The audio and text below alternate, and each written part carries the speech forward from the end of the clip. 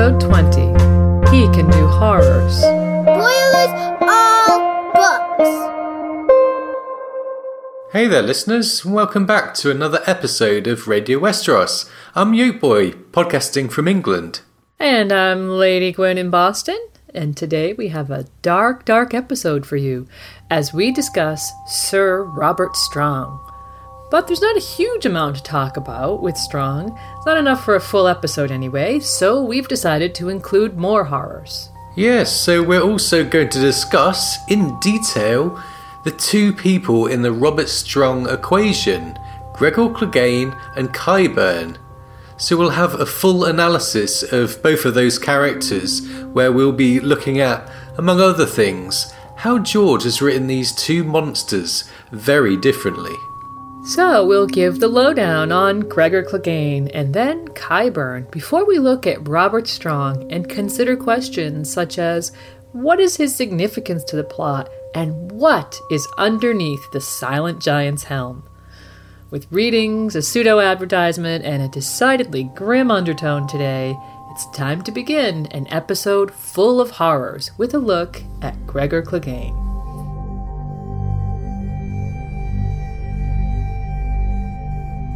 A man who sees nothing has no use for his eyes. Cut them out and give them to your next outrider. Tell him you hope that 4 eyes might see better than 2. And if not, the man after him will have 6. So let's begin today with a look at Gregor Clegane before we analyze Qyburn and then speculate about Robert Strong. With Sandor Clegane seemingly a brute in the story, at least early on with his killing of Micah, we're introduced to his elder brother Gregor midway through A Game of Thrones. And soon we feel differently about Sandor as he's eclipsed, in more ways than one, by the true brute, the mountain that rides. Sir Gregor is not only the largest man in the Seven Kingdoms, but also the most fearsome. Okay, so let's start with some of the descriptions of Gregor. In Storm, Tyrion warns Oberyn about the mountain, and he says, "He's almost 8 feet tall and must weigh 30 stone, all of it muscle. He fights with a 2-handed greatsword but needs only one hand to wield it. He has been known to cut men in half with a single blow. His armour is so heavy that no lesser man could bear the weight, let alone move in it." Yeah, so almost 8 feet tall and 30 stone of muscle. And to put that in perspective, Sir Gregor Clegane is as tall as that bear that Jaime and Brienne met at Harrenhal. Here's the quote. "A roar turned Jaime back around. The bear was 8 feet tall. Gregor Clegane with a pelt, Jaime thought, though likely smarter. The beast did not have the reach the mountain had with that monster greatsword of his, though." So, a reminder in Clash that fighting the mountain would be somewhat like fighting a bear, yet Gregor has a longer reach. Often people of that height are quite slender, but in this sense Gregor is a true freak. He is all muscle, 30 stone, that's 420 pounds of serious power. And then you have to consider his armour, as Tyrion does. He wears very thick and heavy plate. No other man could even move in it. Given he wears chainmail and boiled leather underneath, with a solid helm, at times we get the impression that Sir Gregor is the unbeatable warrior in the Seven Kingdoms. And George must have been dead set on making Gregor the monster of the story, as he matched this near unstoppable physique and freak warrior capabilities with one of the most monstrous personalities. In our Barristan episode, we took some time to recount the deeds of valor achieved by that great knight. With the mountain, there's a trail of destruction right through his story, so we thought here we'd recount the horrors of Sir Gregor Clegane. Yes, so let's go through Gregor's horrors.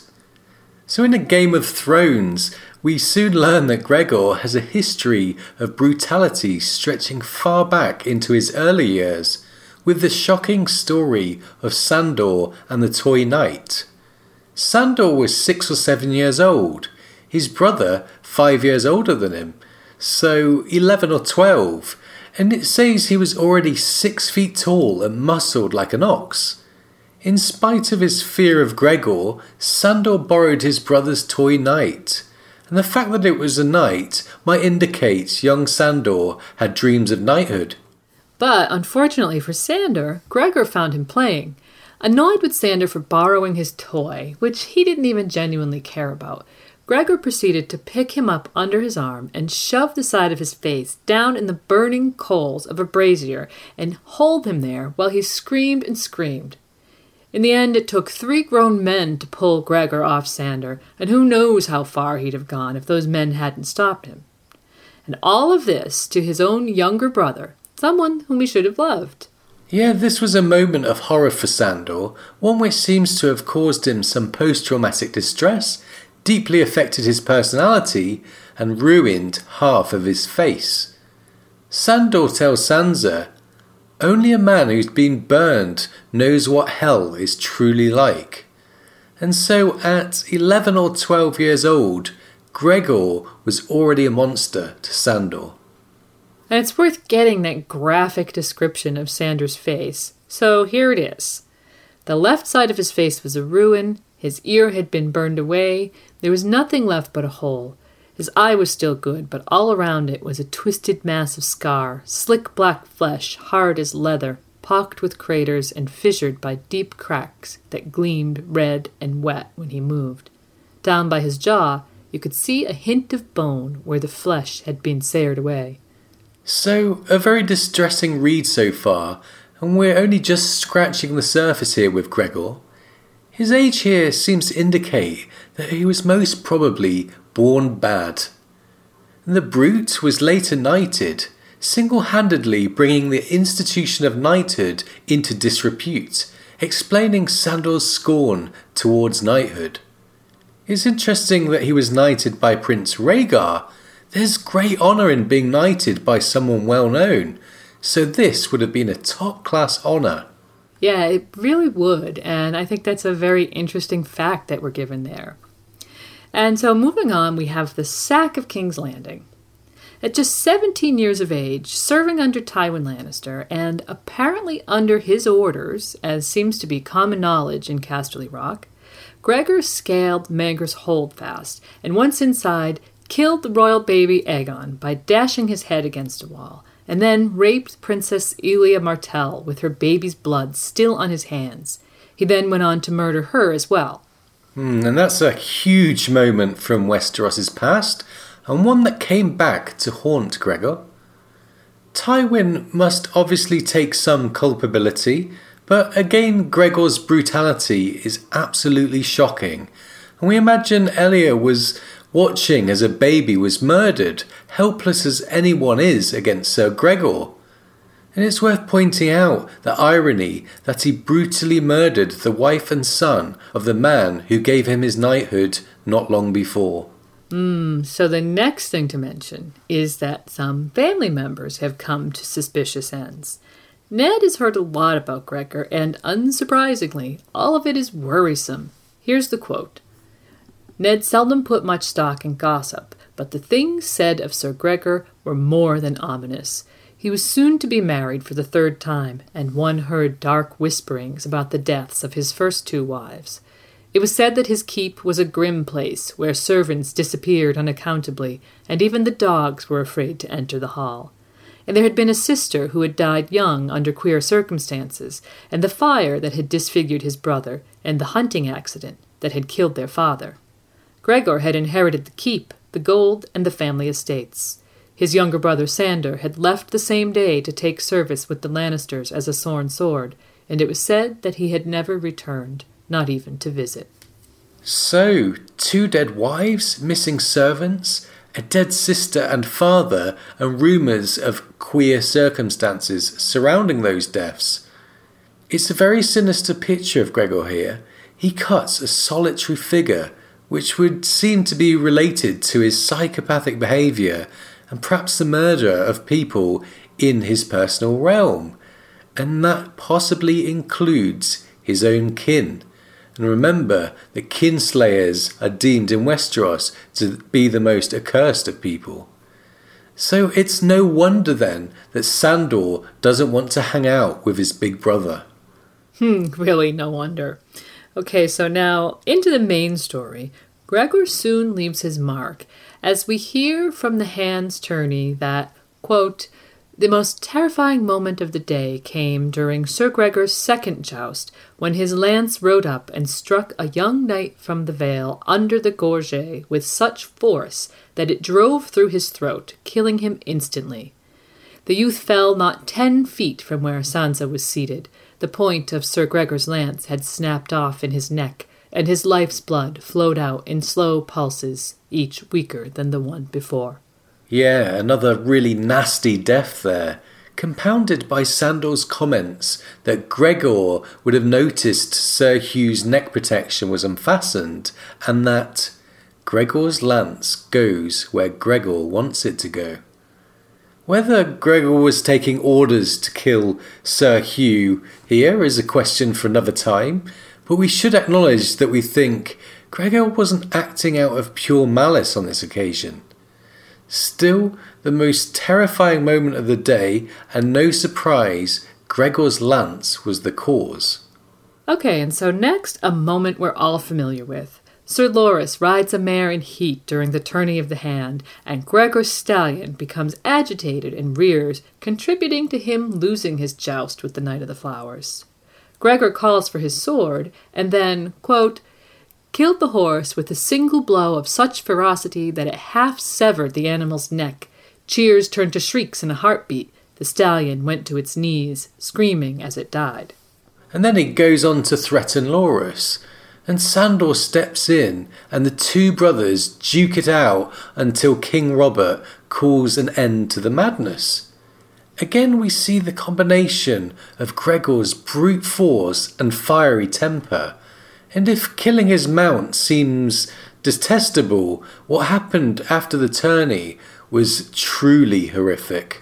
Yeah, we learn later in A Clash of Kings that, still upset by his tournament loss, Sir Gregor, alongside 7 of his men, known as the Mountains Men, headed off west and stopped by an inn. The innkeep served unacceptably thin beer and made the mistake of asking Sir Gregor how he'd fared in the lists. By this time, Gregor's men were inappropriately touching the innkeeper's 13-year-old daughter, and he asked Gregor, as an anointed knight, to stop them.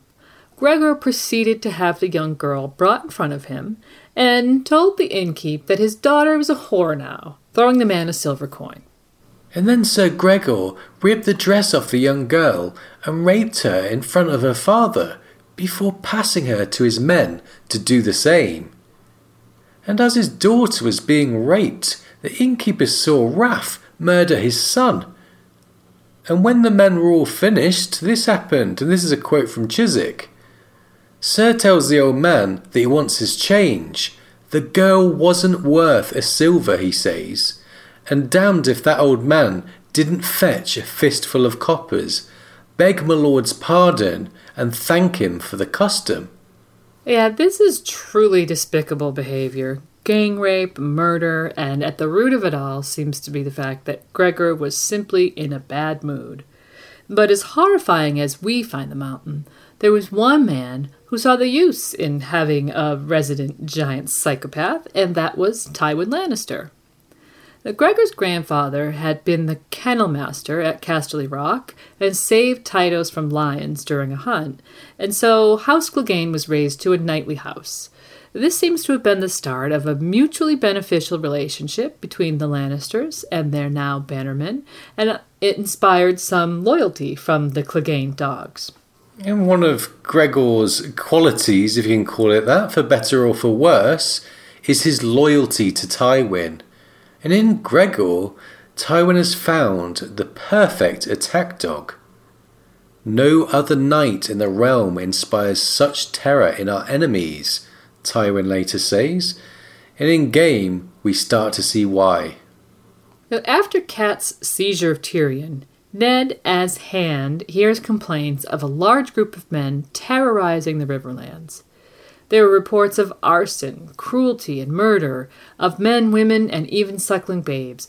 These raids were said to be led by a man, quote, big as an ox he was, and a voice like stone breaking. So this is the start of a long and pervasive assault on the Riverlands. Gregor is attainted and stripped of lands and titles by Ned, and the stage is set for the War of the Five Kings. Ned cobbles together a force to bring down the Mountain, who later become the Brotherhood Without Banners. It's worth noting that in Storm, we find out Tywin's plan was to draw Ned into the Riverlands and capture him, apparently to exchange him for the Imp. But Ned couldn't go himself due to the leg injury he suffered in Jaime's ambush. Tywin later orders Gregor to set the Riverlands afire from the God's Eye to the Red Fork, bringing untold damage and slaughter upon the innocent small folk. Tywin might have been the player behind this, and Gregor might have had a large force to aid him, but make no mistake, this campaign wouldn't have been half as effective if it were not led by Gregor. This was pure terrorism, and terror is what Gregor Clegane does best. And before Tywin's order to unleash Sir Gregor and send him before us with his reavers, we see that he has another use for his beast. It's at the Battle of the Green Fork, and Gregor is at the head of the vanguard. The term vanguard is derived from the French avant-garde, which means out in front, and so Gregor was leading the Lannister troops, and here's what happened when he engaged the Stark troops. Gregor Clegane was the first to reach them, leading a wedge of armoured veterans. Half the horses shied at the last second, breaking their charge before a row of spears.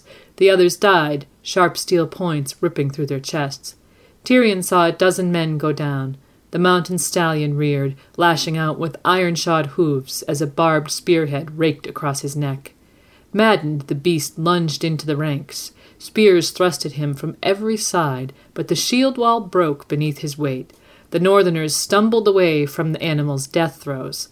As his horse fell, snorting blood and biting with his last red breath, the mountain rose untouched, laying about him with his two-handed greatsword.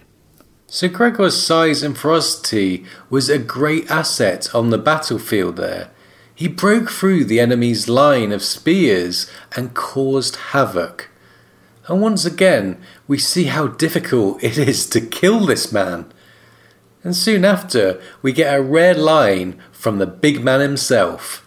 Yeah, feeling the army is being let down by the Lannister outriders, after being told they saw nothing, Gregor says, "A man who sees nothing has no use for his eyes. Cut them out and give them to your next outrider. Tell him you hope that 4 eyes might see better than 2, and if not, the man after him will have 6. So we see Gregor's brand of punishment and intimidation is predictably severe. Yeah, not much of a surprise. And anyway, into Clash, we see more terror and burning from Gregor, this time sacking Castle Darry and Stonehenge, the seat of House Bracken. We later learn from Lord Jonas Bracken in Dance, when he's talking to Jaime, that your mountain stole my harvest and burned everything he could not carry off. He put my castle to the torch and raped one of my daughters. We also get a point-of-view look at Gregor and his men, who include reprobates such as Chiswick, Polliver, Dunson, and the Tickler, when Arya is captured. Fortunately, Gregor doesn't figure out who Arya is, but we do see further atrocities. One of the captives is a pretty girl who's forced to have sex with 5 or 6 men every night until she breaks and hits one of them with a rock. It says, Sir Gregor made everyone watch while he took off her head with a sweep of his massive 2-handed greatsword. Leave the body for the wolves, he commanded when the deed was done, handing the sword to his squire to be cleaned. Yeah, acts like this get the mountain a place on Arya's hit list.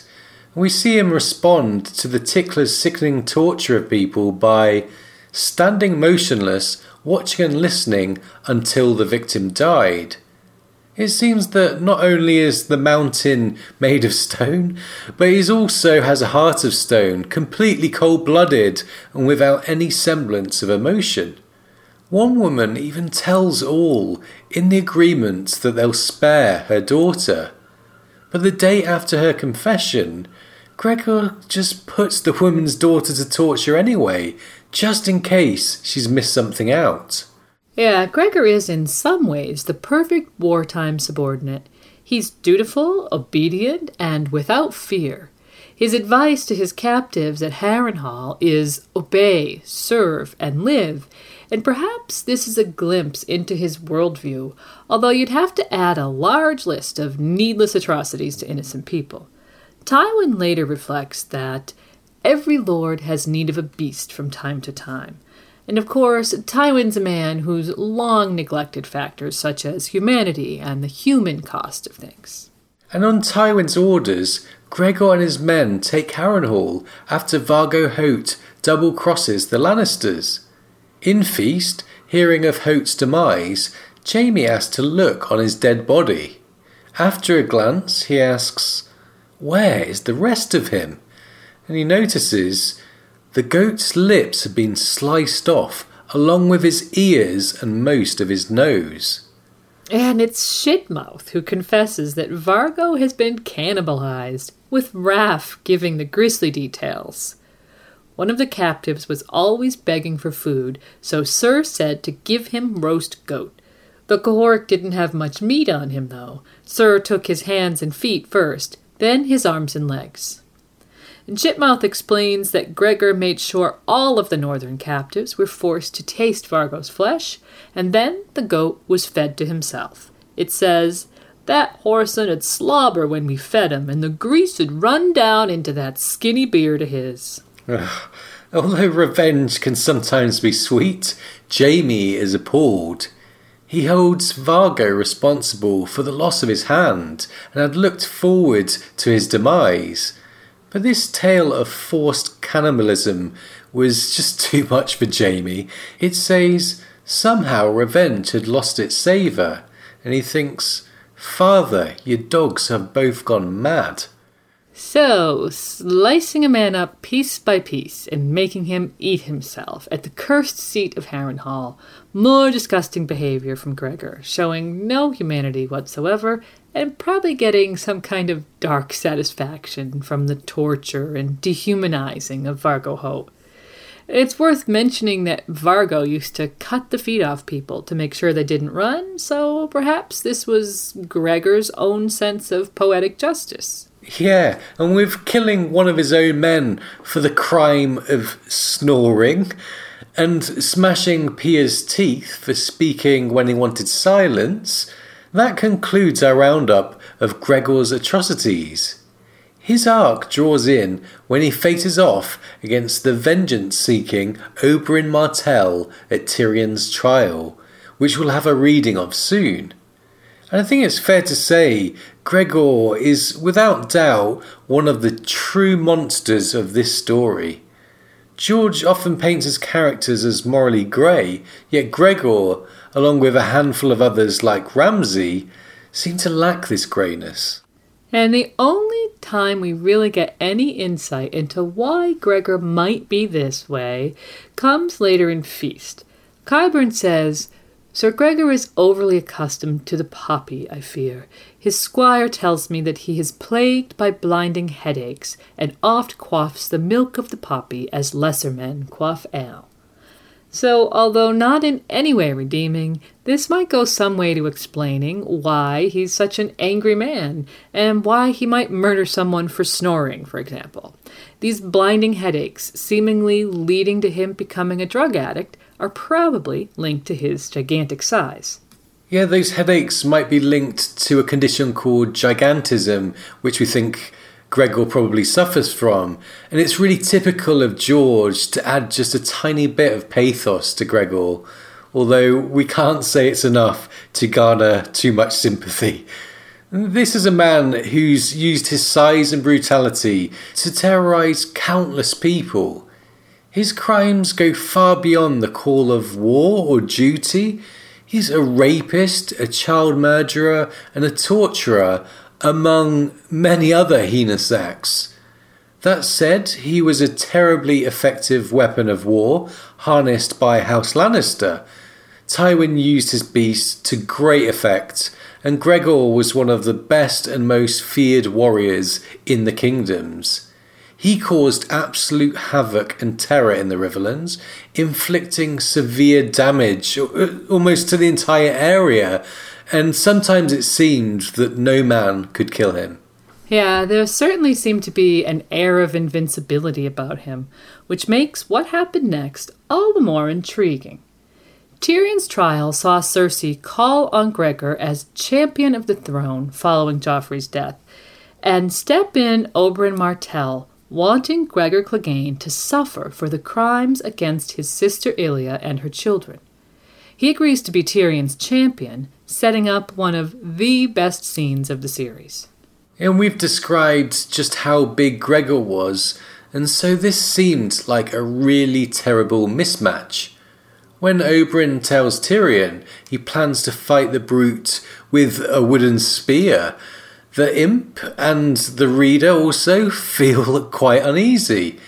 However, Oberyn knows how to fight and reveals that, however thick his plate, there will be gaps at the joints, inside the elbow and knee, beneath the arms. I will find a place to tickle him, I promise you.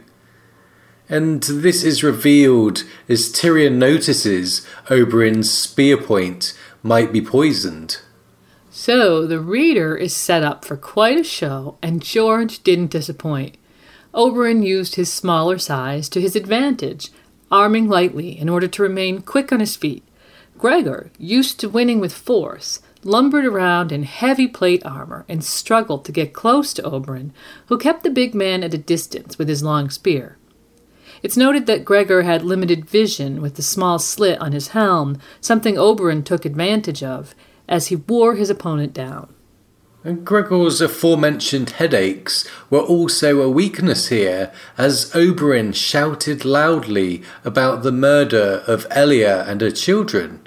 It seems that the noise really bothered Gregor, perhaps affecting his performance, as he tells Oberyn to be quiet and shut up and you talk too much, you make my head hurt. So, after tickling Gregor under the arm and behind the knee, Oberyn vaulted over Gregor, pinning him to the ground with his Dornish spear stabbed through his belly. However, just as we thought Oberyn had won, his true weakness was revealed. He had the mountain down and dying, yet his thirst for revenge led him to complacency, and we all know what happened next. It's rather fitting that the mortally wounded Gregor's last act here was one of brutal horror, putting steel fingers into Oberyn's eyes, splintering his teeth, and then smashing Oberyn's head. Yeah, it was kind of fitting, and even with a spear through him, Gregor Clegane was still capable of that kind of brutality. And we'll follow up what happened to Gregor later on with the effects of Oberyn's poison and the spear wounds. Things were extremely painful for him after the trial. Pycelle treats him at first, noting his convulsions are so violent that I have to gag him to prevent him from biting off his tongue. And we hear of his howls heard ringing from the maester's chambers. Well, Oberyn's death might have been tragic. However, he did, in a way, fulfill his destiny, claiming vengeance by bringing the big man down. As Doran later points out, if ever a man deserved to die screaming, it was Gregor Clegane. He butchered my good sister, smashed her babe's head against a wall. I only pray that now he is burning in some hell and that Ilya and her children are at peace. This is the justice that Dorne has hungered for. I am glad that I have lived long enough to taste it. Okay, so that's the story of the mountain. And we'll pick up the overlap with Robert Strong later. But we can see that already Gregor was a character of great horror even before certain experiments. Next, we're going to talk all about the shamed ex-maester Qyburn. But first, here's that reading that we mentioned. Here's Prince Oberyn of Dorne forcing Gregor to confess his crimes against his sister Elia before things take an unexpected and gruesome twist. Oberyn Martell vaulted over the mountain. 4 feet of broken spear jutted from Clegane's belly as Prince Oberyn rolled, rose and dusted himself off. He tossed aside the splintered spear and claimed his foe's greatsword. "If you die before you say her name, sir, I will hunt you through all 7 hells," he promised. Sir Gregor tried to rise. The broken spear had gone through him and was pinning him to the ground. He wrapped both hands about the shaft, grunting, but could not pull it out. Beneath him was a spreading pool of red. Prince Oberyn moved closer. "Say the name." He put a foot on the mountain's chest and raised the greatsword with both hands. Whether he intended to hack off Gregor's head or shove the point through his eye slit was something Tyrion would never know. Clegane's hand shot up and grabbed the Dornishman behind the knee. The red viper brought down the greatsword in a wild slash, but he was off balance, and the edge did no more than put another dent in the mountain's vambrace. Then the sword was forgotten as Gregor's hand tightened and twisted, yanking the Dornishman down on top of him. They wrestled in the dust and blood, the broken spear wobbling back and forth. Tyrion saw with horror that the mountain had wrapped one huge arm around the prince, drawing him tight against his chest, like a lover. "Ellior of Dawn," they all heard Sir Gregor say, when they were close enough to kiss. His deep voice boomed within the helm. "I killed a screaming whelp." He thrust his free hand into Oberyn's unprotected face, pushing steel fingers into his eyes. "Then I raped her." Clegane slammed his fist into the Dornishman's mouth, making splinters of his teeth. "Then I smashed her fucking head in, like this!"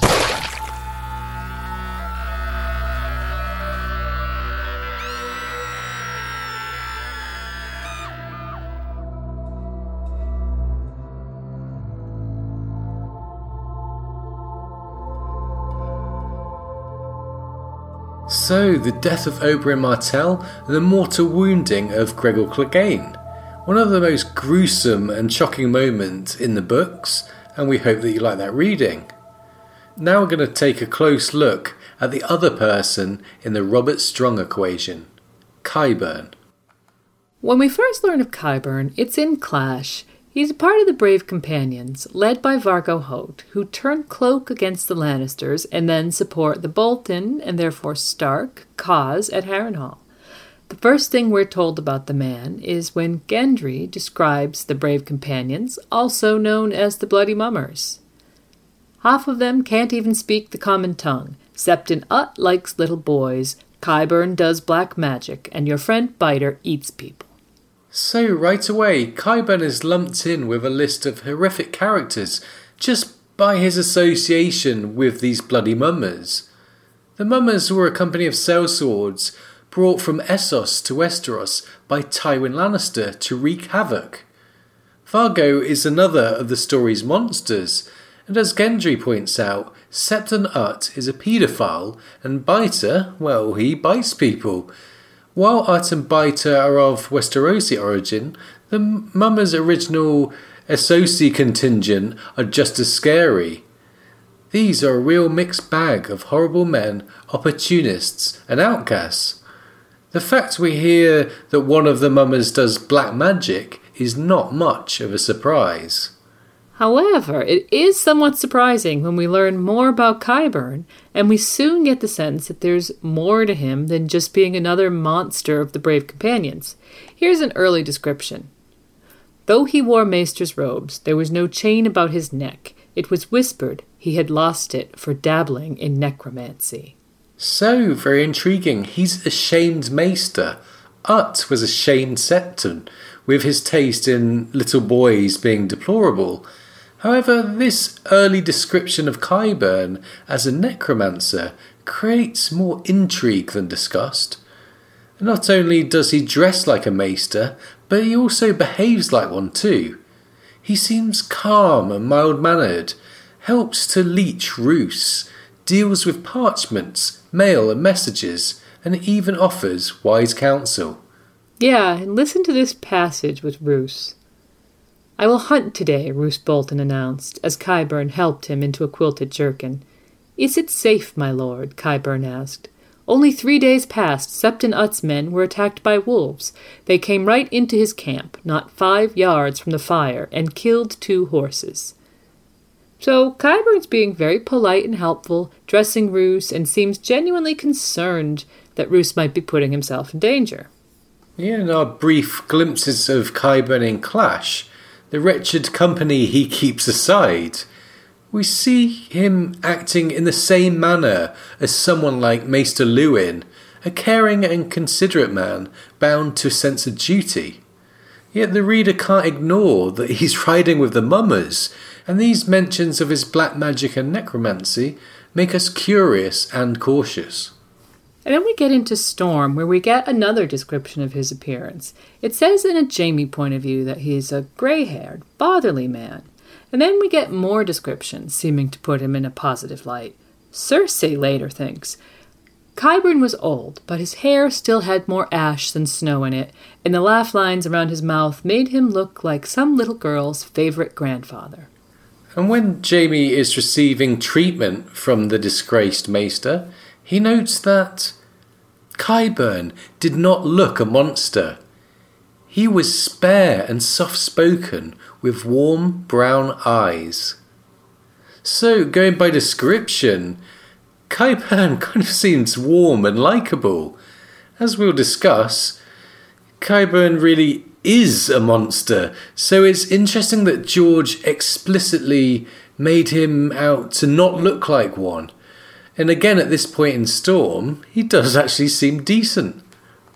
This favourable perception of Qyburn is then given some depth by his treatment of Jaime's missing hand. Qyburn reveals himself to be a great healer, not only saving Jaime's life, but showing care and compassion in doing so.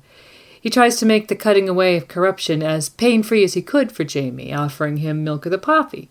He also leaves a flap of skin to fold over the wrist, clearly very skilled with the needle and catgut. But then Jaime brings about an interesting thought. He remarks that Qyburn must have done this before.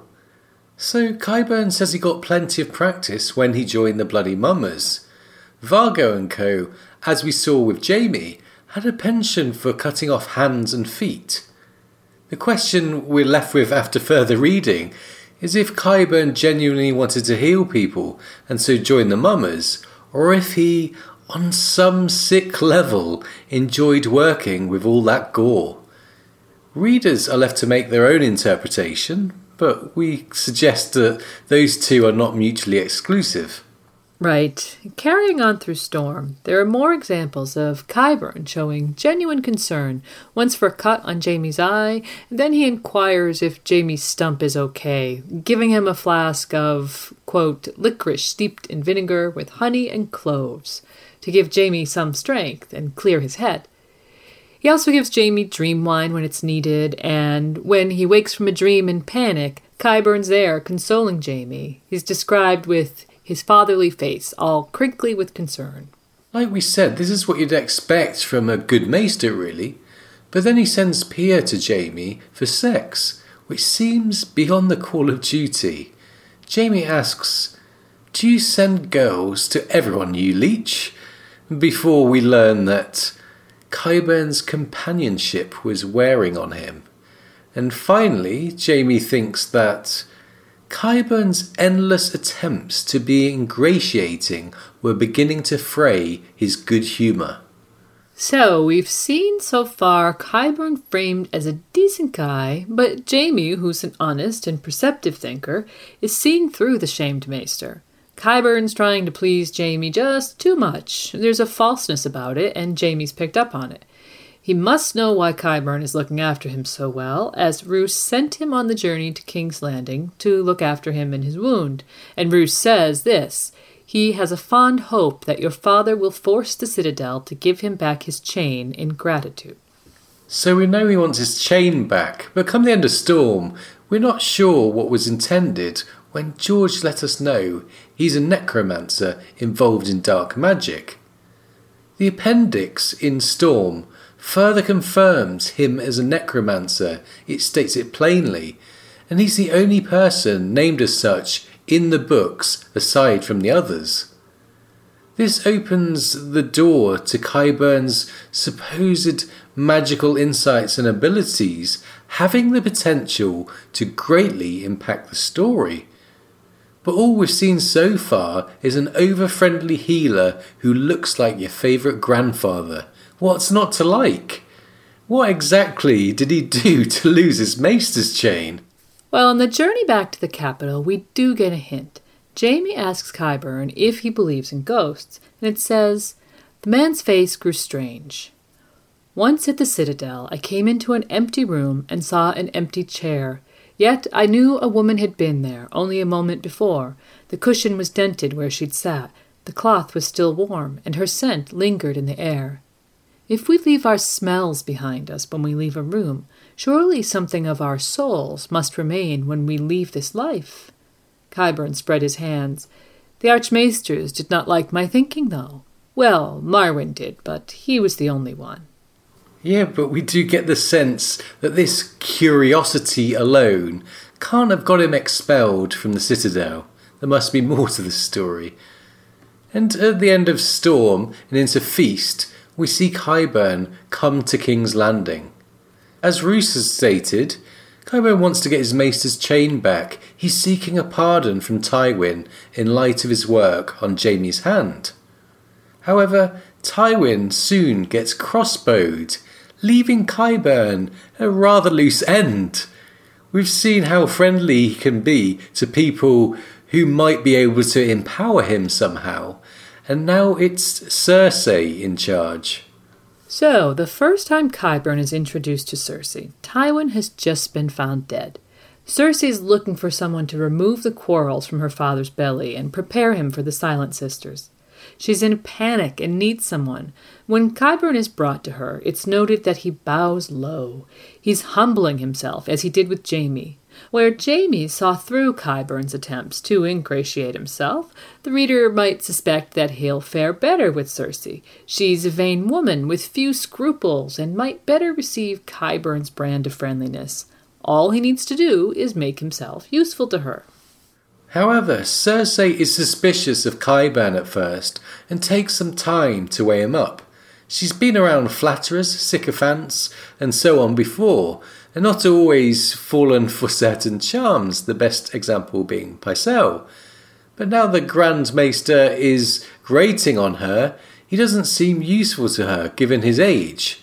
Pycelle really opens up this opportunity for Qyburn because he went to send a message to the Silent Sisters rather than tending to the corpse of Tywin himself, which really angers Cersei, given she feels that she was sent for last.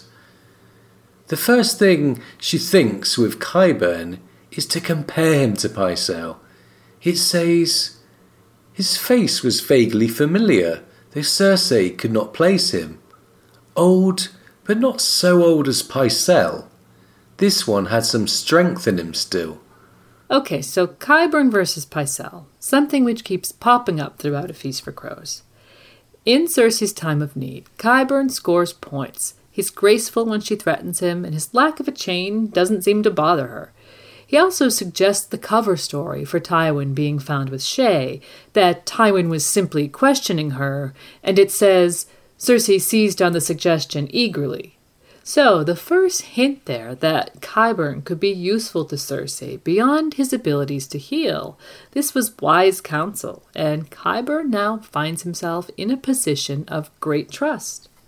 And then Cersei enlists Qyburn's help in making inquiries about Tywin's death and the disappearance of Tyrion, remembering she now sees the imp as her nemesis and her Valancourt. This is another opportunity for Qyburn to endear himself to Cersei, and soon we get that description of him as some little girl's favourite grandfather, with laughter lines all around his mouth.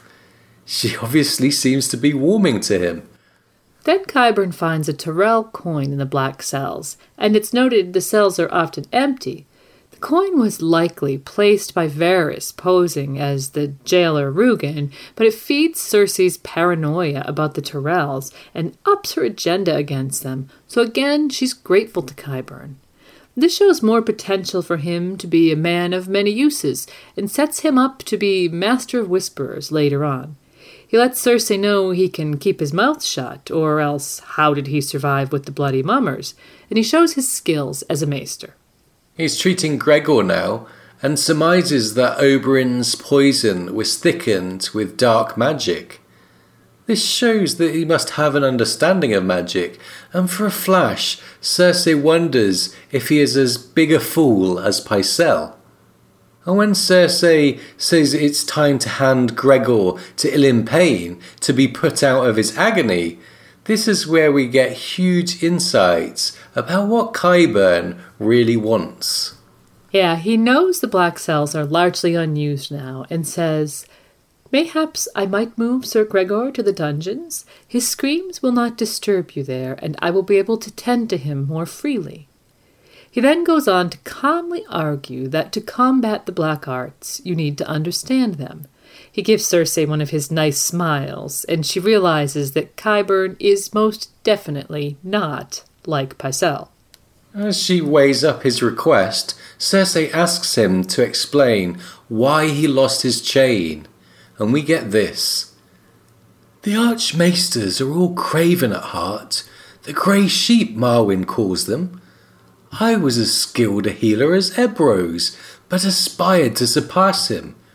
For hundreds of years the men of the Citadel have opened the bodies of the dead to study the nature of life. I wish to understand the nature of death, so I opened the bodies of the living. For that crime the grey sheep shamed me and forced me into exile. But I understand the nature of life and death better than any man in Oldtown." So, a pretty creepy explanation there of why Qyburn was forced to leave the Citadel. And this talk of the black arts and understanding life and death must have been appealing to someone who was struggling with a prophecy made against her by a witch. So Cersei agrees to let Qyburn do his studies in the black cells. He even requests gold for equipment, which he's granted. The only condition is that he keep all this quiet, to which he replies with a reassuring smile, "Your secrets are safe with me," which is exactly what the insecure and paranoid Cersei needs to hear at this point. So Qyburn is increasingly giving the impression he's a kind of mad scientist. He's quite honest, seems trustworthy, and was very smart in manoeuvring to get a laboratory set up in the black cells.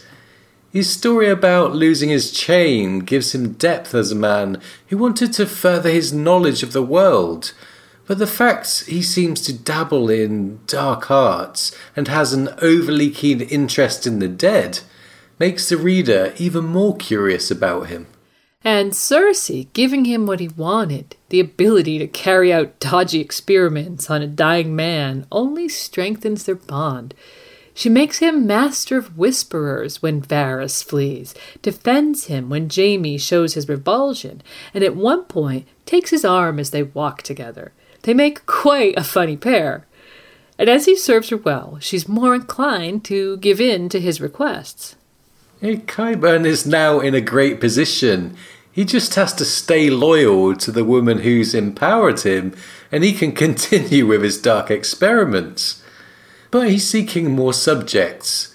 First of all, there's Senelle, who was a serving maid to Cersei. Taena Merryweather informs Cersei that Senelle was a Tyrell spy. And so Senelle meets a fate you wouldn't wish on your worst enemy. She gets sent to Qyburn. Yeah, and all we get to hear about Senelle after that is that the poor girl is quite exhausted. And the fact what Qyburn's been doing to her is left to our imagination makes it even more bone-chilling.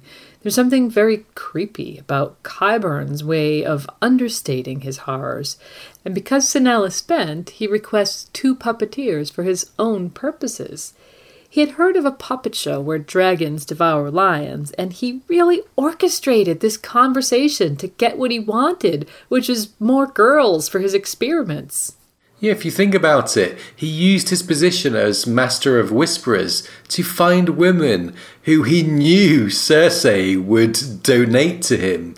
He is certainly very clever and not without some scheming abilities. And later on, we see another woman sent to Qyburn's basement lab. Cersei plotted to have Bronn killed by Felice Stokeworth and her husband, which, because it's Cersei, unsurprisingly went wrong, and Felice is simply talking about it too much. Cersei wants her silenced and says, "Sweet Felice, Maester Qyburn's here. He'll help you rest."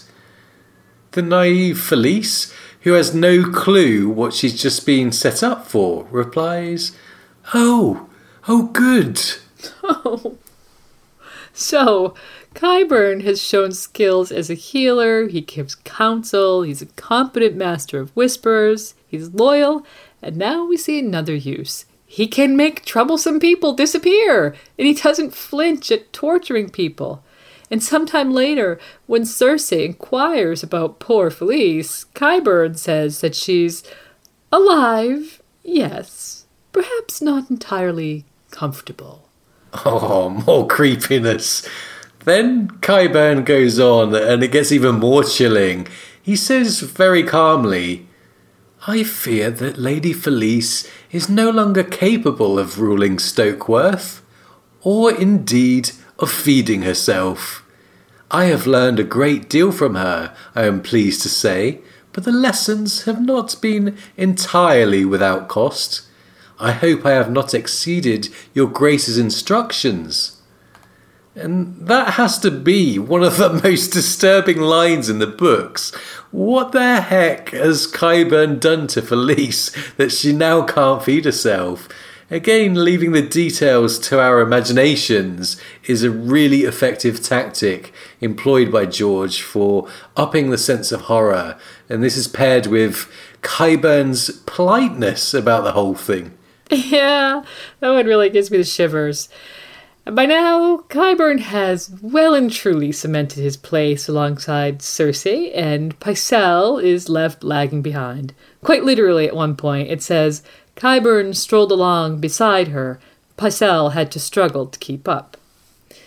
But Qyburn finally ousts Pycelle as Cersei's ally when both men are approached to give counsel about the Valonqar prophecy that's haunted her since childhood.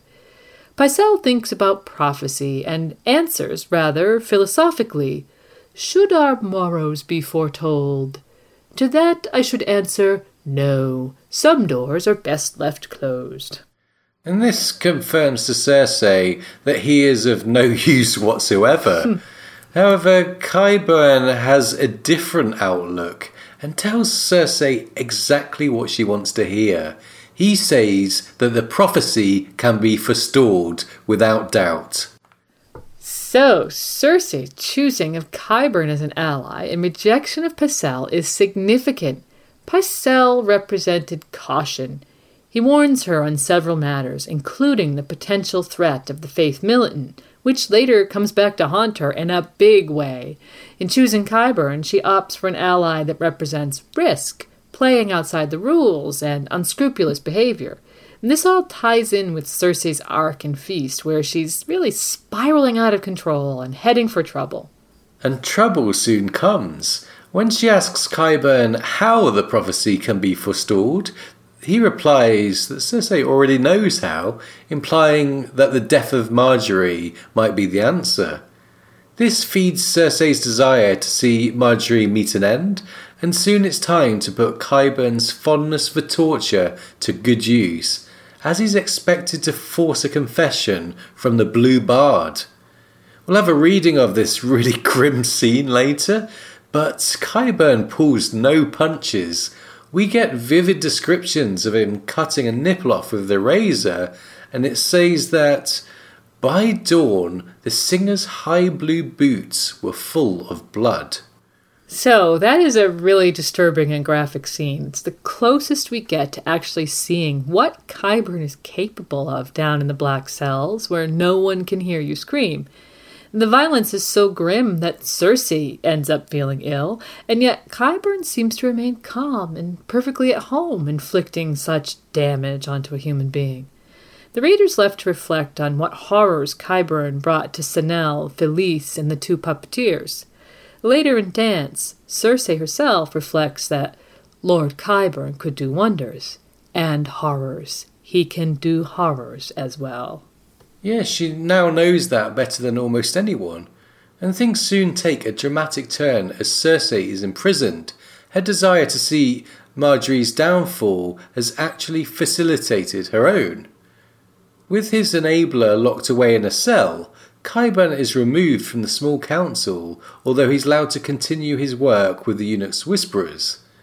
It's now that we see just how much Qyburn means to Cersei.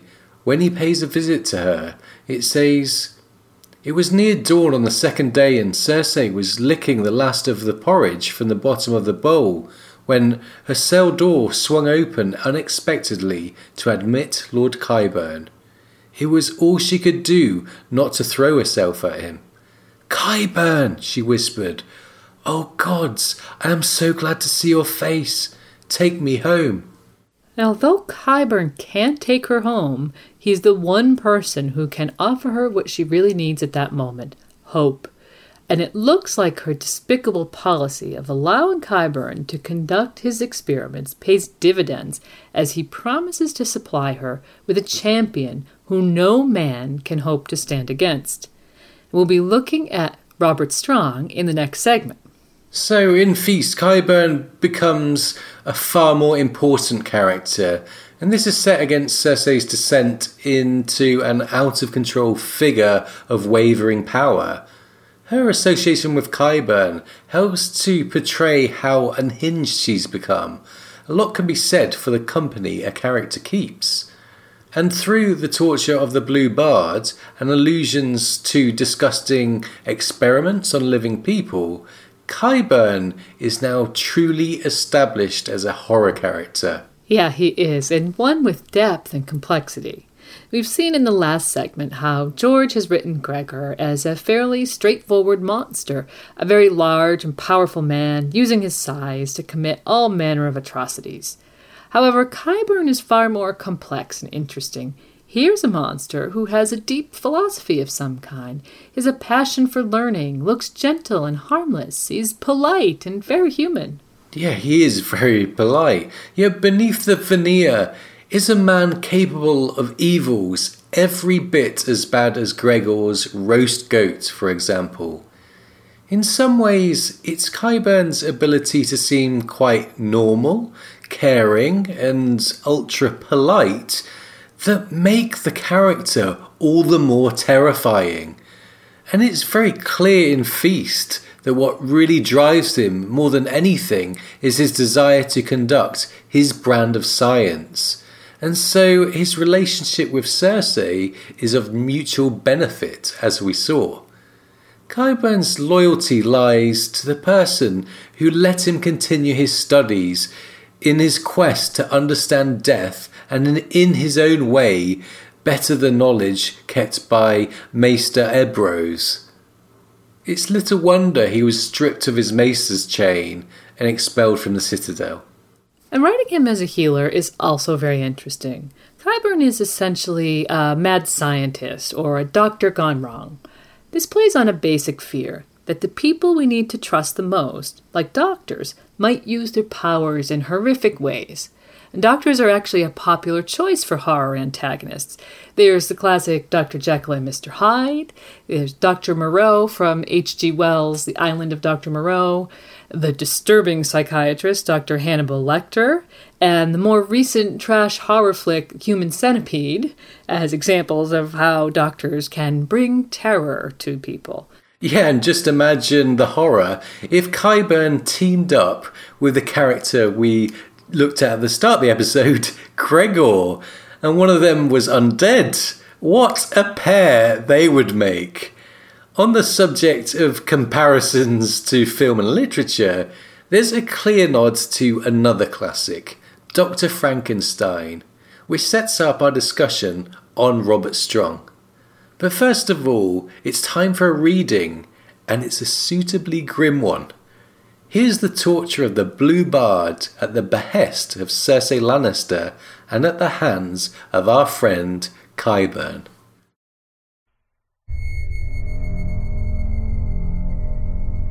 Down here in the dungeons, Qyburn wore rough-spun wool and a blacksmith's leather apron. To the Blue Bard he said, "I am sorry if the guards were rough with you. Their courtesies are sadly lacking." His voice was kind, solicitous. "All we want from you is the truth." "I've told you the truth," the singer sobbed. Iron shackles held him hard against the cold stone wall. "We know better." Qyburn had a razor in his hand, its edge gleaming faintly in the torchlight. He cut away the Blue Bard's clothing until the man was naked but for his high blue boots. "Tell us how you pleasured the little queen." "I never! I sang was all. I sang and played. Her ladies will tell you. They were always with us, her cousins." "How many of them did you have carnal knowledge of?" "None of them. I'm just a singer. Please." Qyburn said, "Mayhaps you only played for Marjorie while she entertained other lovers." "No, please, she never. I sang. I only sang." Lord Qyburn ran a hand up the Blue Bard's chest. "Does she take your nipples in her mouth during your love play?" He took one between his thumb and forefinger and twisted. "Some men enjoy that. Their nipples are as sensitive as a woman's." The razor flashed. The singer shrieked. On his chest, a wet red eye wept blood. In the end, the Blue Bard told his whole life, back to his first name day. His father had been a chandler, and Watt was raised to that trade, but as a boy he found he had more skill at making lutes than barrels. When he was 12, he ran off to join a troupe of musicians he had heard performing at a fair. He had wandered half the reach before coming to King's Landing in hopes of finding favor at court. "Favor?" Qyburn chuckled. "Is that what women call it now? I fear you found too much of it, my friend, and from the wrong queen."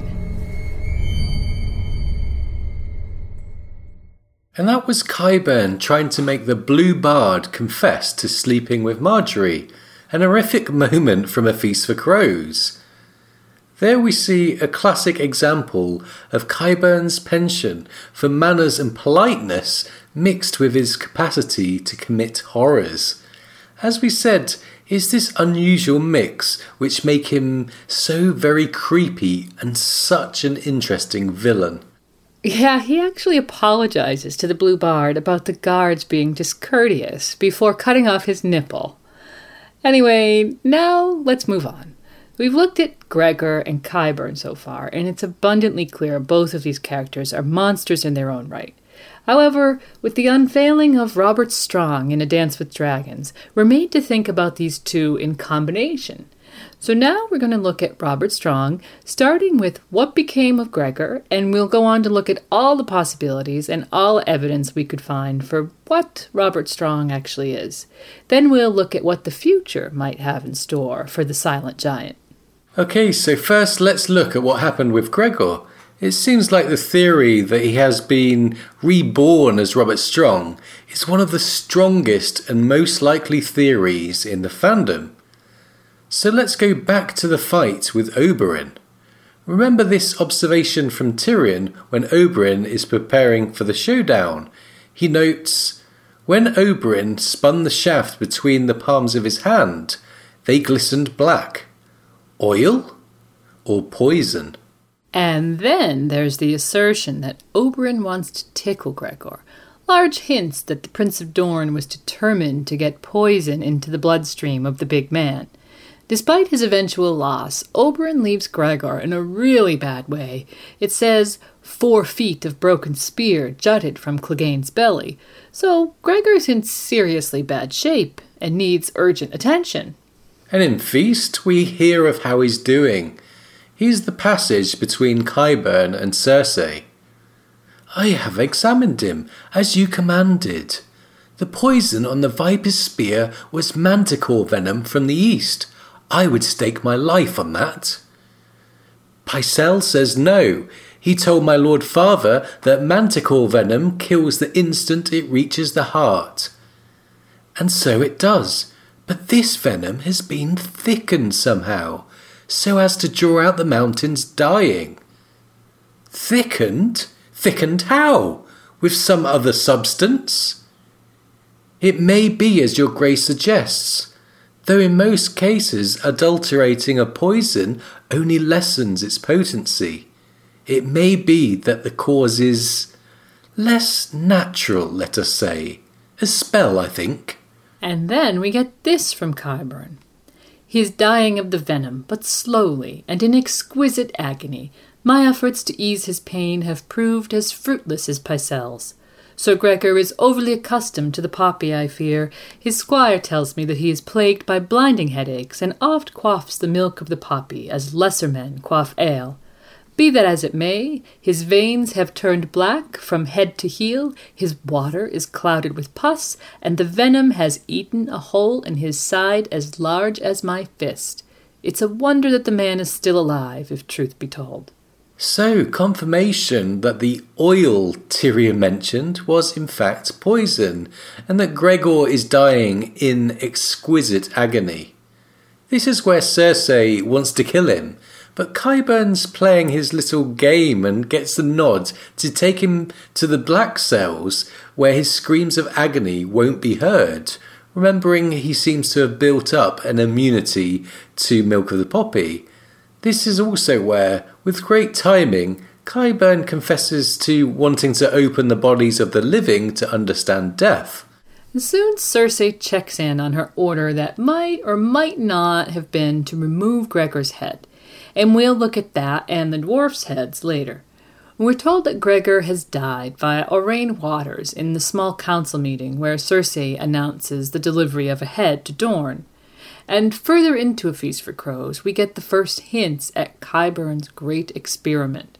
Aside from Qyburn requesting females for his dungeon, which we assume was part of the Robert Strong procedure, somehow taking life force and blood from the women and using it for Strong, we get this interesting passage between Cersei and Qyburn. And it's even before Cersei's locked up. Here's the passage.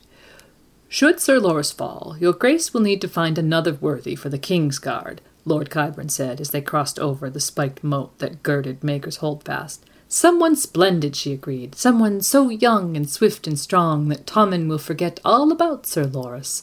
A bit of gallantry would not be amiss, but his head should not be full of foolish notions. Do you know of such a man? Alas, no, said Qyburn. I had another sort of champion in mind. What he lacks in gallantry, he will give you tenfold in devotion. He will protect your son, kill your enemies, and keep your secrets, and no living man will be able to withstand him.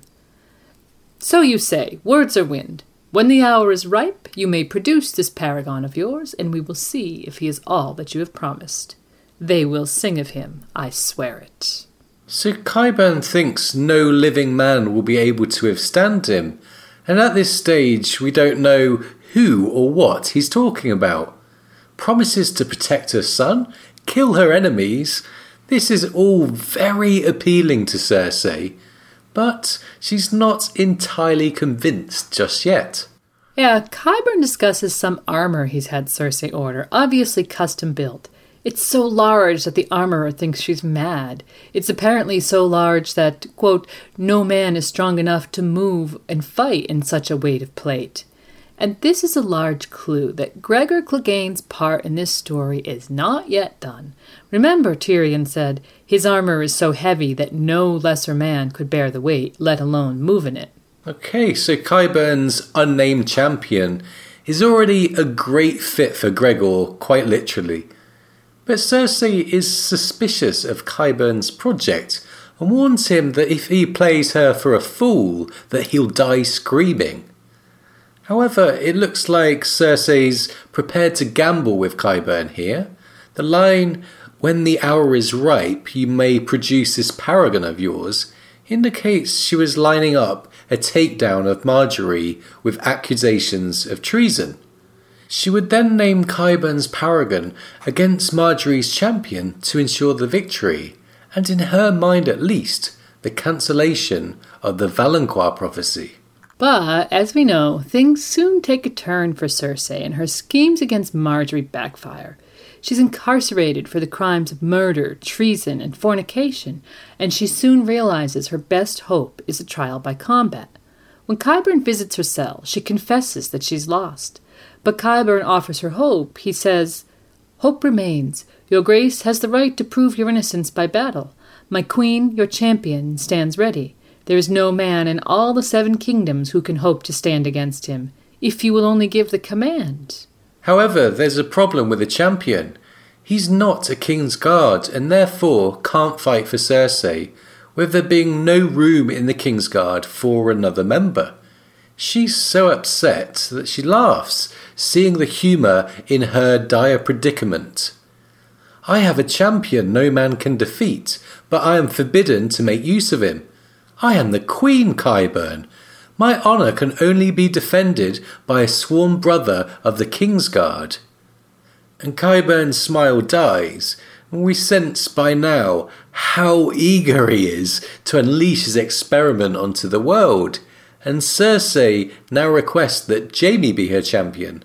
Of course, Jaime ignores her letter, and that's it for Feast. And in Dance, Cersei's in the same predicament until she gets a visit from her uncle Kevin, who tells her of the death of the Kingsguard Aerys Oakheart. Now there's a vacancy in the Kingsguard for her champion that no man can stand against, and she tells Kevin there's a new Kingsguard waiting to go.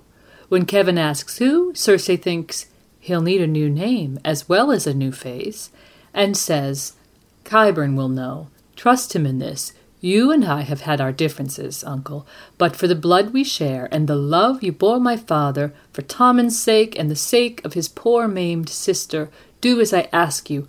Go to Lord Qyburn on my behalf, bring him a white cloak, and tell him that the time has come." And now Cersei undergoes her walk of shame to get back to the Red Keep. At the end of her traumatic ordeal, we finally get to see Sir Robert Strong. Here's the description. Her saviour was real, 8 feet tall, or maybe taller, with legs as thick around as trees. He had a chest worthy of a plough horse and shoulders that would not disgrace an ox. His armour was plate steel, enamelled white and bright as maiden's hopes, and worn over gilded mail. A great helm hid his face. From its crest streamed 7 silken plumes in the rainbow colours of the faith. A pair of golden 7-pointed stars clasped his billowing cloak at the shoulders. So, 8 feet tall, and the description of his body matches Gregor perfectly.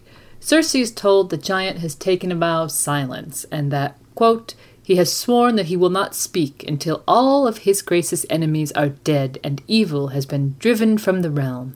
And of course, Cersei is very pleased that Qyburn kept his word, and all his promises of a supreme champion have come to fruition. And into the Dance epilogue, Randall Tarley names Robert Strong the Silent Giant. Mace Tyrell voices his concern. "Why have we never heard his name before? He does not speak. He will not show his face. He is never seen without his armour. Do we know for a certainty that he is even a knight?" And Kevin thinks to himself, we don't even know if he's alive. And then there's more creepiness. We're told Robert Strong not only doesn't speak, but he doesn't eat or drink either, and hence doesn't use the toilet. As Kevin ponders to himself, dead men don't shit. And Kevin thinks he knows who Robert Strong is under the armor, and he suspects Mace and Randall know too, but, quote, "whatever the face hidden behind Strong's helm, it must remain hidden for now. The silent giant was his niece's only hope, and pray that he is as formidable as he appears." And these lines from Kevin really set up the Winds of Winter so well. There's the question about how formidable the giant actually is, considering the upcoming trial by combat, and he also wonders about what face is behind the helm. And these are questions we'll be covering and speculating about next. For hundreds of years, the men of the Citadel have opened the bodies of the dead to study the nature of life. I wish to understand the nature of death, so I open the bodies of the living. Okay, so we've gone through what we know of Gregor's apparent transformation in the books, from a poisoned mountain to a silent giant suspiciously not using the privy. Given Kevin's and the reader's suspicions that Sir Robert Strong is actually dead, paired with the naming of Qyburn as a black magic performing necromancer in the text and also in the appendices, everything seems to fit. Yeah, it does. And now we want to consider what the heck is under his helm, and just what this very curious and unusual character is all about. Although we presented Robert Strong's journey as beginning when Gregor was mortally wounded, we think we first see Robert Strong a lot earlier on in game. Right, and it's in Bran's coma dream with the three-eyed crow. Here's the passage. There were shadows all around them. One shadow was dark as ash, with the terrible face of a hound. Another was armored like the sun, golden and beautiful. Over them both loomed a giant in armor made of stone. But when he opened his visor, there was nothing inside but darkness and thick black blood. So, as lots of other people do, we think this giant is Robert Strong. There are some theories that it might be someone like Littlefinger, but here's why we're so confident that it is in fact Strong. Let's break the quote down to see how he fits. Okay, so it starts, "Over them both loomed a giant." And so Robert Strong is obviously a giant. He's almost 8 feet tall and is soon nicknamed the Silent Giant. And then next it says the giant is in armor. So this giant's armour is brought to attention in Bran's dream. Remember, Robert Strong has very distinctive white enamel armour that's too big for any man and never seems to take it off. And in Bran's dream, this armour is made of stone. Okay, so this nods to Strong being the mountain, as mountains are made of stone. Plus, Gregor fights with a stone fist on his helm. Next it says, when he opened his visor, indicating a mystery to what's behind this giant's visor. And this reminds us of Kevin's thought in Dance. Whatever the face hidden behind Strong's helm, it must remain hidden for now. And next it says, behind the giant's visor was nothing but thick black blood. Nothing behind the visor fits very well with the notion that his head might have been replaced, which we'll look at later. The thick black blood again fits Robert Strong perfectly. For the thick, remember Oberyn thickened black poison in their duel. And later on we're told that Gregor's veins have turned black from head to heel. So yeah, thick black blood is perfect. Overall, this seems, to us at least, a very snug fit. We think you have to do a lot of stretching with the interpretations to fit other contenders, whereas this seems to be a great match for Robert Strong, with no need to shoehorn.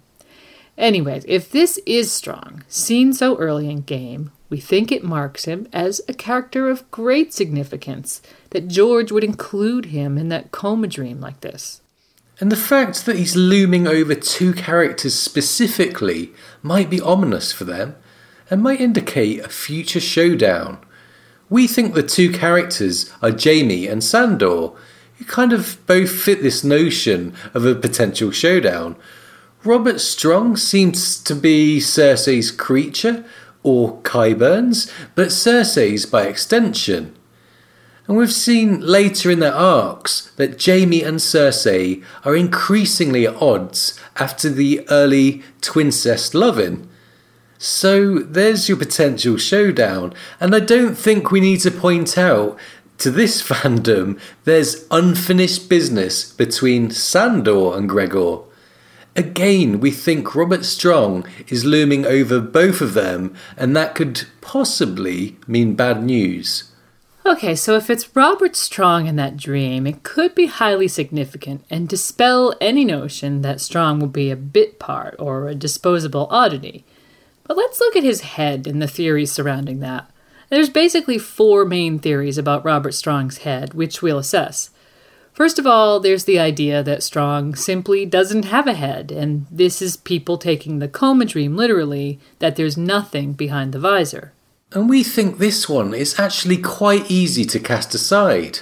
Robert Strong must have a head, or else how does he wear a presumably large and very heavy great helm that's mentioned in Kevin's POV? So we think that's a fatal flaw to that idea, and the nothing behind the visor from the coma dream was more an indication that his head could have been replaced, re-headed by magic and Qyburn's dark sorcery and science. Alright, and now let's look at the possibility that he has his original head. Dorne called for the head of Sir Gregor Clegane after his public confession that he raped and murdered Elia Martell. A large skull was sent to Dorne, but the readers left to wonder if there hasn't been a switcheroo because of Cersei's call for dwarfs' heads.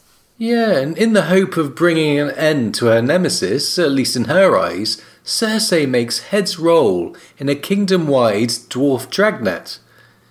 We see the head of someone who appears to be the pious dwarf that Brienne met, arrive to Cersei for inspection. Very soon after, Cersei asks Qyburn, "Have you attended to that little task I set you?" And he replies, "I have, your grace. I am sorry that it took so long. Such a large head. It took the beetles many hours to clean the flesh. By way of pardon, I have lined a box of ebony and silver with felt to make a fitting presentation for the skull." So there's a common misconception in the fandom here that Cersei had only just received a dwarf's head and so couldn't have done the switcheroo. Qyburn has a large head all prepared and we've only just got the dwarf's head. However, Cersei says that this one is the third head she's received. She notes that she's previously been brought 2 more, that one belonged to a child and so we guess the other was also a dwarf's head. She has received a dwarf's head before. And also working in favour of this idea is an observation from our previous guest, Ragnarok. He pointed out that the head given to Dorne was cleaned, as Qyburn points out, by beetles. However, Pycelle noted that not even maggots would go near Gregor because of the poisoned blood creating, as he put it, such a foulness. It's also noted that any leeches that touched Gregor died.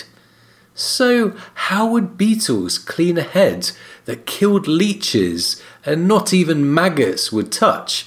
We think this is a really great observation and we'd never seen it before. Yes, that is a very interesting observation. Okay, so it seems possible that Gregor still has his own head and that the skull sent to Dorne wasn't actually his. First of all, Tyrion's head is noted as being large, so we guess in George's world at least, a dwarf skull could pass as Gregor's. And it's worth mentioning that in many cases of real-life dwarfism, a genetic abnormality causes an individual's head to be disproportionately large, among other things. So it could be that dwarfs' heads in Westeros are meant to mimic this type of condition. But there's also some mentions, allusions, and nods to Gregor's or Robert Strong's head being taken off in the text. So let's look now at the case for Robert Strong having a dwarf's head. First, there's the coma dream, which, as we said, could be a nod to Gregor having been decapitated at some point. Then, still in game, there's Catelyn in the Vale. An interesting potential foreshadowing that we found is the quote, "Looming over them all was the jagged peak called the Giant's Lance, a mountain that even mountains looked up to, its head lost in icy mists." So, the Giant's Lance, a mountain that mountains look up to, and its head is lost. And notice the words looming over them, which is the wording of the coma dream, so very interesting there. Next, there's also the repeated notion of people wanting to take Gregor's head, such as Beric Dondarrion wanting to, quote, lop the summit off our mountain. And in Beric's trial by combat with Sandor, a dog on the Clegane sigil that's painted on a shield, quote, lost a head in the fight.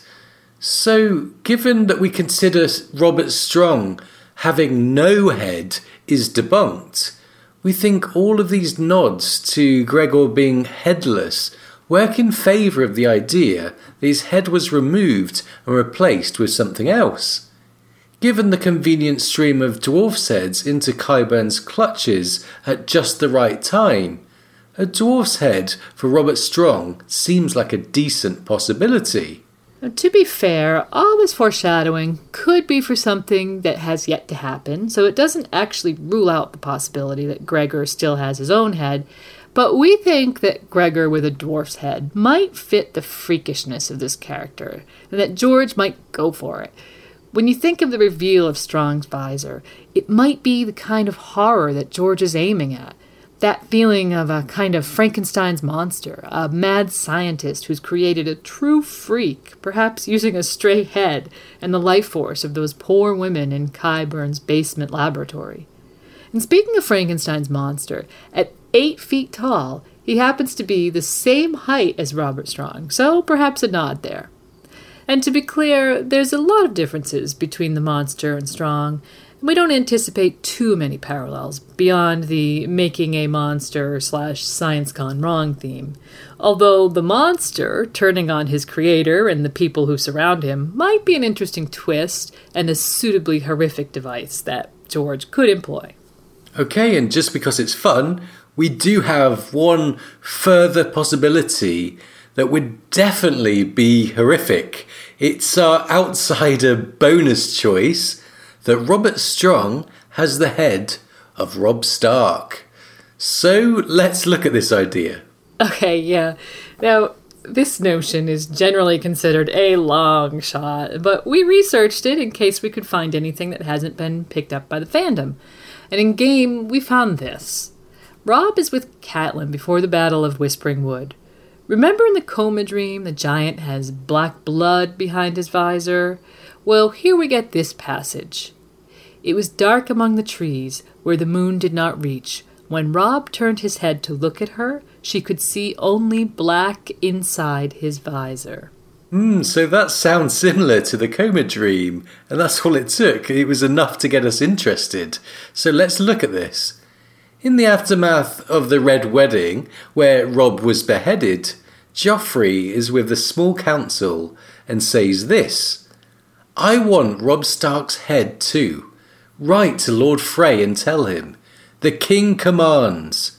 I'm going to have it served to Sansa at my wedding feast. And then he says, he was a traitor and I want his stupid head. I'm going to make Sansa kiss it. Okay, so Joffrey is shouting about royal orders and being delivered Robb's head. And this small council meeting, Tywin was there to exert his authority, so it doesn't seem like people were really listening to Joff. But we guess it's just possible that he continued barking his royal orders off page. And just as we saw with Cersei and the dwarfs, there would no doubt have been people rushing the head straight to him. Robb Stark's head could have been sent for and arrived in King's Landing after Joffrey died, and Qyburn could have gotten his hands on it. So the big plus for this idea is that it would be so gruesome, absolutely shocking for the reader, and would bring into question the theme of identity that George likes to toy with. Just imagine this monster with Robb's head, or even just his face etched on. It would certainly be the right level of horror for Qyburn's creation. However, on the flip side, the biggest problem here is with the timeline and logistics. So yeah, the timeline. Robb lost his head in the final month of 299. Joffrey was shouting about wanting Robb Stark's head within days, but we think it's a full 3 months later that Qyburn would be theoretically messing with Robb's head and Gregor. So the only way we see this one working is if Robb's head was pickled or preserved, as we saw with Maester Aemon's body, and sent to King's Landing. But if the head was too small, it could be possible that Qyburn just used the face, etched on in a style similar to the Faceless Men. This would mean that Gregor had his original head, but Qyburn used a face at his disposal to disguise that fact. And later Cersei notes, my champion will need a new name as well as a new face. Anyway, there's some options so you listeners can make up your own minds on who or what will be behind Robert Strong's visor. I think we all hope that there'll be some shock and horror both in universe and for the reader. And the next question is, what is Strong's purpose in the story and what will he end up doing? Well, we think he'll be very important. First up is Cersei's trial by combat, and we just can't see him losing this one. George has brought in a very out-of-place character, using a different kind of magic than we might have seen before. We don't see all that effort going into the creation of Robert Strong, just to have him defeated so early. He's very likely an undead version of a character who at times seemed impossible to kill, and we don't think Qyburn's assertion that no man can stand against him should be taken lightly. Yes, it's bad news for whoever has to face him in the trial by combat, we think. And we firmly believe that he won't be facing Sandor in that trial, or Clegane Bowl as it's known in the fandom. If Sandor is a gravedigger, he's still wounded and recovering, and aside from everything else, we don't think there's time to set him up for the trial, which is imminent at the start of Winds. So other contenders to face Strong include Lancel Lannister, which would be quite an amusing mismatch, and Theodan the True, the commander of the Warrior Sons. But while we say no to Clegane Bowl at the trial, we think there's a real possibility that Sandor and Ungregor could face off sometime in the future, although quite how that might happen is anyone's guess.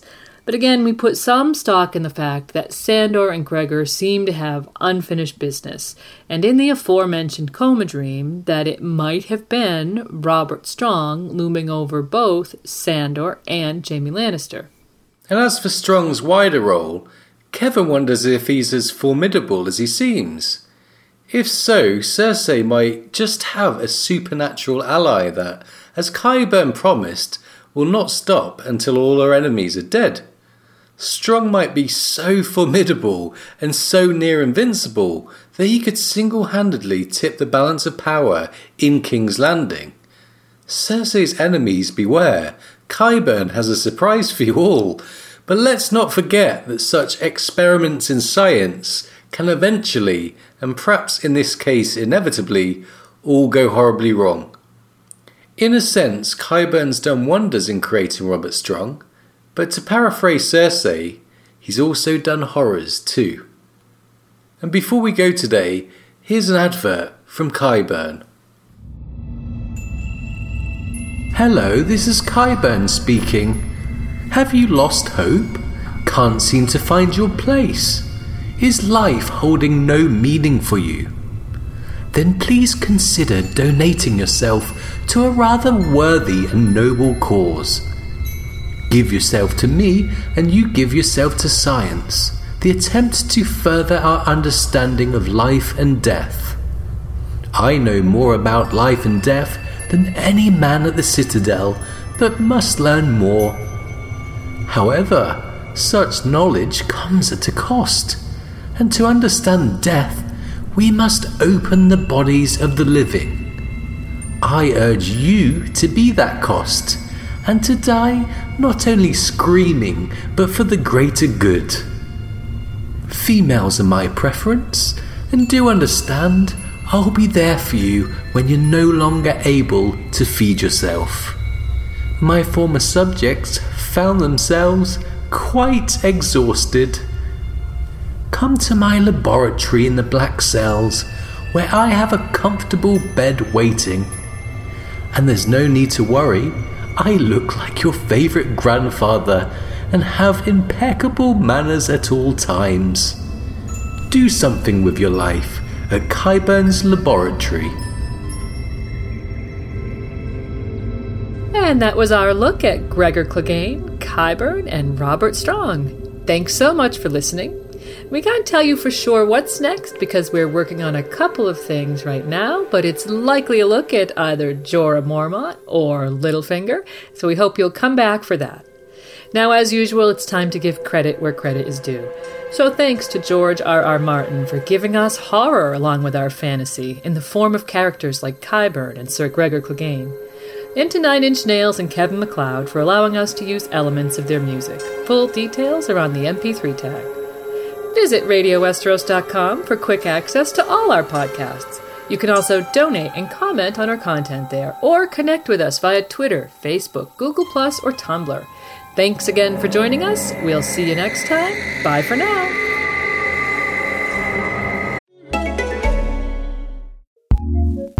Looking for a new podcast to listen to? Here's what we love, courtesy of Acast Recommends. You need to watch the reality. It should make you uncomfortable. Police officer shot and killed a black woman in her own home. Incident after incident, year after year. Hands up! Don't shoot! Say Their Name, a podcast that focuses on the assault and killing of unarmed black people by police and in stand your ground states. What happens when the hashtag stop, yet the community remains? I'm the mother, Father, sister, uncle, grandmother. This was a person who was our friend, our colleague, just the opposite of anyone you'd feel you need to defend yourself from. Please listen and subscribe to this and other DCP shows at dcpofficial.com on Apple, Spotify, Google, Pandora, or wherever you get your shows. Acast Recommends.